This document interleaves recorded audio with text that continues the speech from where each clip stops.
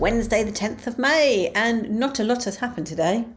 It has been raining and I have been working.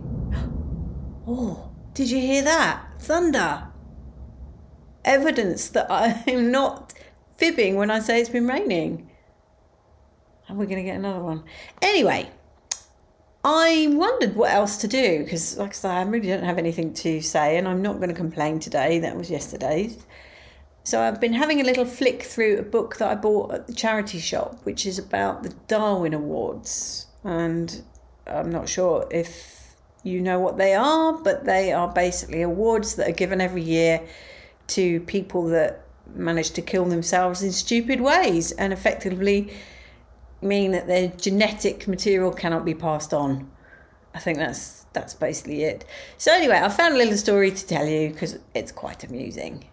A man tried to commit a robbery in Renton, Washington. It was probably his first attempt at armed robbery, as suggested by the fact that he had no previous record of violent crime, and by his terminally stupid choices. Number 1. The target was H&J Leather and Firearms, a gun shop. Number 2. The shop was full of customers, firearms customers, in a US state where a substantial portion of the adult population is licensed to carry concealed handguns in public places. Number 3, to enter the shop, he had to step around a marked police patrol car parked at the front door.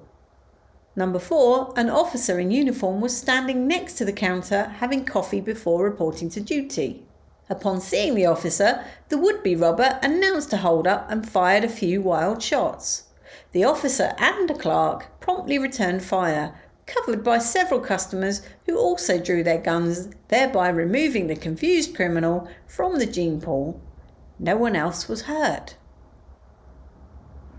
Oh, that's another clap of thunder. It's a bit further away now though, so you probably can't hear that.